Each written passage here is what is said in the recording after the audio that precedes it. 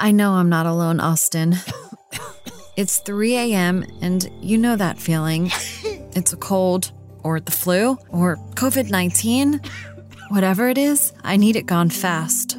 When I feel symptoms coming on, I have an MD Live virtual doctor visit. MD Live's doctors treat my family from the comfort of home, even writing prescriptions, no waiting room needed. MD Live. Use it as your first line of defense. Most insurance accepted.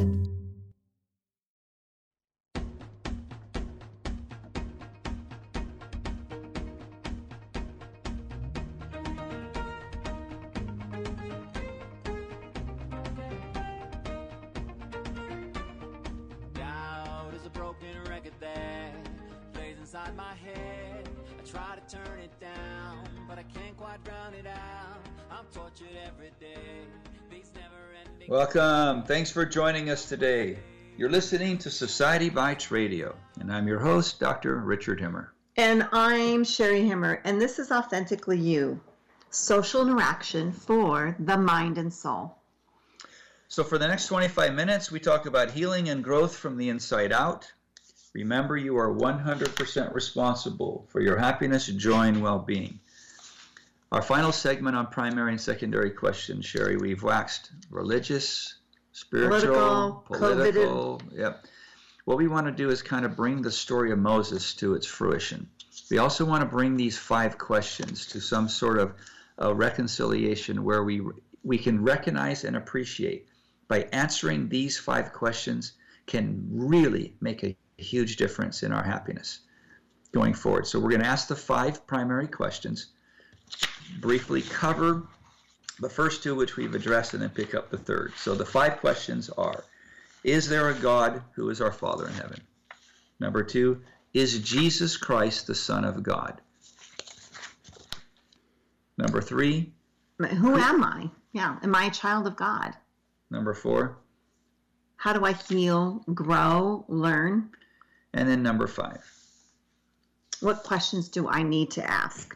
What don't I know right now that if I knew would bring peace of mind? And I love that focus because it lets you just like cut off the crust off bread, like get the crust off the bread. Get rid of the stuff that does not bring you peace. So going right to the heart of it, Sherry, I'm going to have you just reflect. What does it mean to you to believe or to know there's a God in heaven? It really comes down to who I am. So those to me are very interconnected. That I know who I am because there is a Father who created me. And we're gonna quote philosophers. It's hard for me to not answer the one without answering the other. That's what we want it to be. That's healthy. But what about number 2? What does it mean to believe Jesus Christ is the Son of God? For me, it means I have a hope and I have a future that goes beyond this world. And for my loved ones too, because of what He's done for me. Then what does it mean to know who you are? It's a feeling to know who I am. It isn't necessarily an answer. It's a feeling. It's a centeredness about that connection to my Heavenly Father. And I'd like to suggest that what Sherry has just done is she's just showed the interconnectedness or the integration of the upstairs and the downstairs brain. She's using the word it's a feeling, which is her subconscious, right? That's where emotions come from. But you didn't get there just by feeling. How did you get there? That's a really good question. I can cognitively create answers based off of something I know, but when it comes to who I am and that connection to divinity, it is something that goes beyond. When I say it's a feeling, it's like deep. It is knowing that I don't exist without that connection. Because I know who I am, I know my beginnings, I know who I will always be. It is a sense of something beyond time that can be measured. What would you say to somebody who says, but that's not who I am, that's not how I was born? because of my life. Why would God allow these things to happen? It's hard for me to even believe in a God. When someone is challenged with their history, I would invite them to know, have you always been? So this is a really good other primary question. When did you begin? And what do you tell yourself? What do you feel from yourself? Is it a finite moment? Or is it beyond this moment? And that's why I can't say I only began at the moment of conception in my mother's womb. I know that's not true. But somebody has to be able to answer that for themselves too. And that might be the primary question they need to know is, where are you with time? When my experience with a lot of people, when they're really struggling just to find out their own selves, and they bring God into the equation, well, if there was really a God, then he wouldn't allow this to happen. Or if there really was a God, then why do I have to go through X? Or why did my dad have to die? Almost all of those are secondaries. Yeah. Well, they are secondary questions. So really our trauma and our trial basis are, and the things that happen to us become secondary when we really get back to these primary questions. To process trauma, you have to answer primary questions. Yeah. You cannot be stuck in the secondary world, because that's going to lead to more gloom. That's where you medicate, is in the secondary questions. It's the wife who's been divorced for decades who's still harboring it. You're stuck in the secondary. Oh, so let's address number 3. Who am I? Yeah. And let's take a little bit of thousands of years of philosophers who've also explained this, and I think it's been fun because I've heard this since high school, right? It's only when I did research on this one that I was able to put these into a format that I felt congruent. So philosophers have long postulated that to know oneself is also to know God. And when you ask me those questions, I can't separate the two. Now, to some people that may seem like blasphemy, but you really can't. You can't separate yourself from God because it is a parental relationship. Huh. You can't look at nature and not see that a seed grows into a plant, or that parents make a child. Thus, we are created by Heavenly Father. Now we could go, a high decoupler might go, well, the two aren't connected. But we're talking about parts of a whole. And I'm gonna take that role for a second, and I'm gonna say that might be good for you, but I don't believe there's a God, so I don't see a connection in there.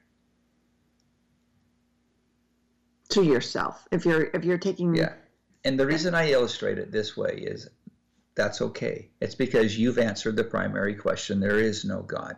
Then the next question is, then who are you? And what you're arguing, and I support that, is that it's difficult to separate who I am with is there a God. Those who don't have that, that's just a different approach, which is not in the bandwidth for today. So John Calvin. Yeah. Nearly all wisdom we possess, that is to say, true and sound wisdom, consists in 2 parts, the knowledge of God and of ourselves. When the ancient philosopher Thales of Miletus was asked the most difficult thing to know, he answered, thyself. Because it does leave in so many directions, and where you came from, the question of where are you in time? I just had a thought. Mm-hmm. When you say to know thyself is to know God. So Socrates said the same, know thyself. It's almost like, of course, that's the more I get to know me, the more I get to know God. The more I get to know God, the more I get to know myself. Right. But what about the one who says I don't believe that at all? They're coming from this bias, right? They're having to separate that. So they're going to argue, well, that's just the way you've always are. And that's what I'm saying. That is my way of looking at life. I have a bias that there's a God. I'm all right with that. Now, statistically, I'm going to be far happier than someone who doesn't. At least that's what the research says. Right. And my experience are those people who struggle with their own identity, struggle with who God is, Even though they claim they're religious, they do struggle with their identity, which means they fail to connect that with God. They're having a rough go. Yeah. That's all I'm suggesting. I believe, based upon, and I'm bringing in as much science as I can, because when you talk about God, there's science gets thrown out from the degree that it can't be proven.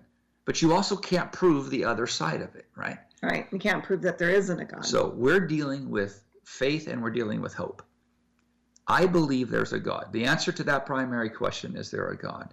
The answer to the question of Jesus Christ is, yeah, he does exist. He died for us. We know there was a Jesus who was born in Nazareth, or in Bethlehem, who was raised coming out of Nazareth. But the point being that because I believe there is a Christ, I believe there's atonement. That gives me a purpose in life. The next step is finding out who I am. So let's continue with a few more quotes. Lao Tzu, knowing others is intelligence. Knowing yourself is true wisdom. Pythagoras, know thyself and you will know the universe and God. Carl Jung said, the person who looks outside dreams. The person who looks inside awakens. So let me address that. So let's say you're one of those people who doesn't believe in God, but you're on this journey of looking and knowing yourself. What things will you awaken to? Mm-hmm. And who do you become? Or who are you and who do you become? Or better yet, who are you becoming? Mm-hmm. That can still apply to somebody who maybe hasn't made a self to God connection. It just seems to me that when I've done this work with people, the less someone knows themselves, the more they struggle with the construct of God. That's just been a pattern. Even if they come from a religious background. Yeah, that's even then. And then when they're, and this is maybe a little out of the perusal of what today's scope is, but when I do find is that if their religious experience has been one of rigidity, where it wasn't an open invitation to ask the questions, to figure things out, then they move quicker to distancing themselves from the religion, and then it's much more convenient to move into the political agnosticism, atheism thing, start taking up stands that aren't principle-based, and then for discounting God. That seems to be a pattern. I have no evidence to support that. I'm not claiming anything more than that. Just see that often. And as they find themselves, they start moving back to a more principle-based approach to their life. They start finding a much more contentment with themselves. It's a more satiable approach to life. Every day becomes a new exciting adventure instead of the drudgery and gloom of anger and attack. And that's what I mostly feel when people go down this pathway. Yeah. I find there's in our religion or in our church, there's a song called I Am a Child of God. And that seems to just hit home. And the tune itself, the melody, along with the words, brings solace to the soul. Well, it not only does that, but it declares the interconnectedness in terms of our belief system of why it's hard to separate self from without including God. So I explained this a little earlier. My experience is that those who elect to fail to know themselves, and notice it's a choice. Yeah. They fail to know God. And therefore they start asking the secondary questions. Getting addicted to secondary questions, which clearly is an addiction, is a slippery slope away from God. And as a general rule, it's divisive to the family. As a general rule. Now the challenge is, Sherry and I just watched the Netflix... The Social Dilemma. It's a documentary. True dilemma, isn't it? And so I take part of this from that documentary. The challenges of social media are that confirmation bias is a psychological algorithm built into the search engines. What does that mean, Cher?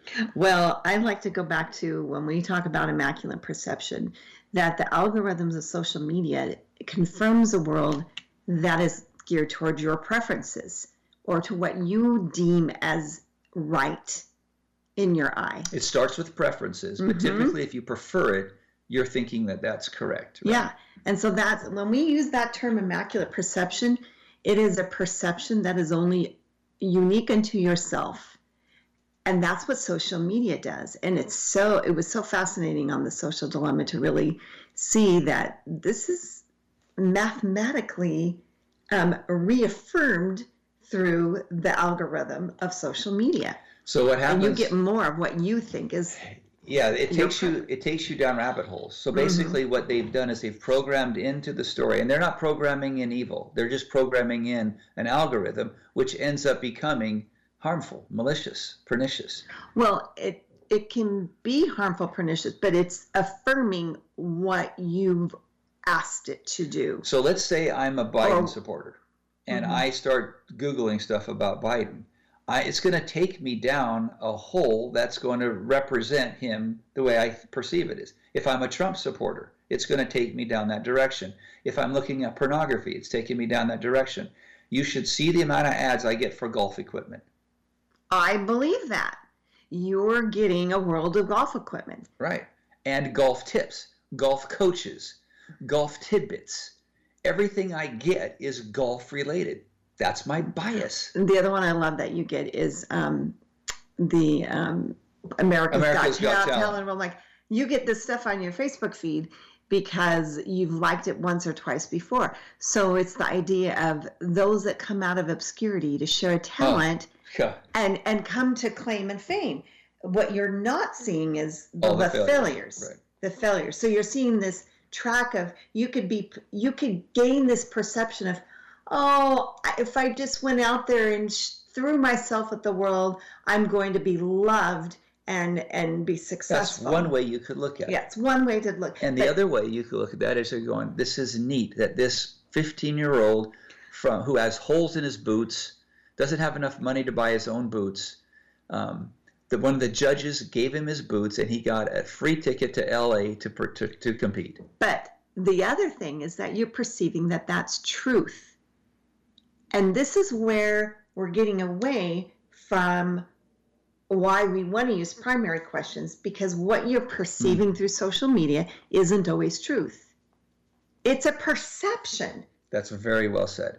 You don't really know what's being put on a stage, and your social media is nothing more than a stage. Right. And it's going to help us. It will feed into our cognitive distortions, because now who is right trumps what is right. And that just eliminated principal and eliminated primary questions. Yeah. So you can just see when we talk about perceptions or in a relationship of, why did that person do that? Well, that was offensive. That it is nothing more than what the way our brains receive information. Political correctness. That's right. Just a great example. Okay, so put this into a marriage. A husband and wife are facing severe marital challenge. Well, I'm not finished there yet. You just give me one second. I want to go there. I know you do. I just want to finish and you summarized it, but I want to read what I wrote here. It's just, once someone starts down the road of secondary questions, they get stuck in the immaculate perception that everyone thinks like they do. They become obsessed with being right, and those who don't agree with them are uneducated radicals who need to be silenced and controlled.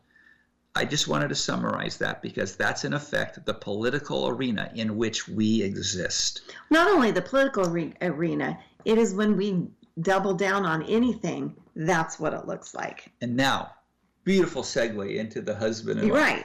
So the wife explains the dire situation as follows. My husband always, notice the absolute, whenever we're telling ourselves something that it always happens, red flag, you got a problem. My husband always makes bad decisions. He needs a better job. He won't listen to me. And when I try to get him to see reason, he just clams up. So the secondary question she's asking is, it's like, what's wrong with my husband? He needs to be fixed. Who can fix him? So I got a phone call last week, a couple parents wanting to talk to me about their 15-year-old son. He's allegedly addicted to gaming. He has distanced himself from the parents, and they're really concerned. And these are great parents. I'm not disparaging them.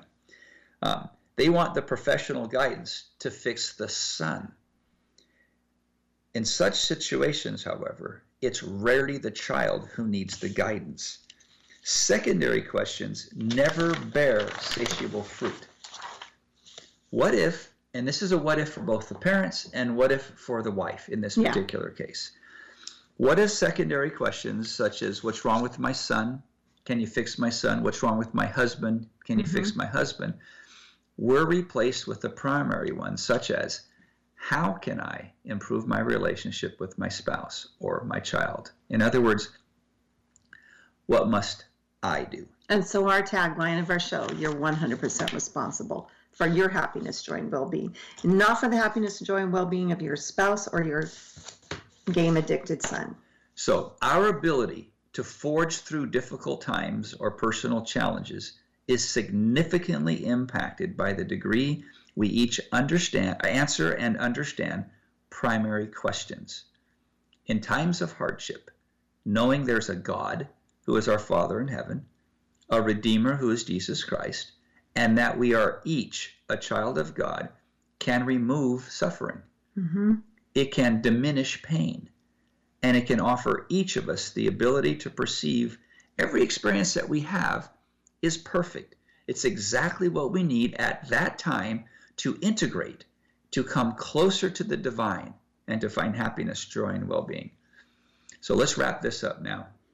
This is 4 segments on it, and I want to answer the questions that God gave to Moses. He said, how can I make sense of this? You mean Moses to God? Yeah, did I say that wrong? Yeah, he said God to Moses. But what Moses, so let's go back a couple segments ago that Moses observed these travelers. The first traveler came and left a purse. Second traveler found the purse and left. And third traveler came and fell asleep. First traveler came back and killed him. Good. Out of anger. Right. Thinking he was the one that took his purse. He blamed him for it, right? Yeah, you took my money. Moses said, I fail to understand the ways of providence. I fail to understand the workings of divine justice. He doesn't question that he exists. He just doesn't understand them. Just tell me what is going on here so I can understand. That was Moses' question. Okay. And that whole scenario looks so confusing to him that something like that could happen. We have things that happen. COVID alone is confusing to the world, and we don't know why. Okay. Here's God's answer. So he basically said, the man who lost the money, that's the number 1 traveler, had inherited it from his father, who had stolen it from the father of the man who found it. So now that one, number 1 and number 2, they've been corrected. The man who had been killed, number 3, had in years past killed the brother of the man who had killed him during the quarrel. So now that was taken care of. And the Lord spoke to Moses, saying, Know then, O Moses, that I ordained it, that the murderer should be put to death by the brother of the victim, whilst the son should find the money of which his father had once been robbed. My ways are inscrutable, and often the human mind wonders why the innocent suffer and the wicked prosper. So it sounds a little bit fatalistic when we describe, because this was apocryphal Hebrew tradition. It's a legend. It's a legend. It's not even scripture. But it sounds a little fatalistic. The point, the takeaway is that we don't always understand, and therefore we ask primary questions. Otherwise, we'll be myopic in the story. We'll fail to get it. If we understand, for example, if I know that there's a God, or I believe I know that there's a God, I can live with a lot of stuff going on. Including COVID. I disagree with much that has been done in COVID. I disagree with much that is going on politically. I disagree with things everywhere. And it could be, I disagree with the way my wife cooks something, or the way that my wife does the laundry. It could be anything. But it doesn't mean I have to be in resistance to it. I can disagree and still be in acceptance. I can still be happy. I can still live my life the best I can. I can learn from the things that don't go right. That doesn't change the fact that I am responsible for my happiness, joy, and well-being. If you become adept at recognizing first secondary questions for what they are, secondary questions. If you realize when people are waxing eloquent, they have to be right. They're addicted to being right. They're in contention. A who is right basis, not conflict. A what is right basis. Yeah, I love it because there's a whole lot of stuff out there we don't have to sweat about as much because we recognize it for what it is. Thank you so much for listening. We really appreciate it. We look forward to sharing more with you in the next segment. So stand by. We'll be back.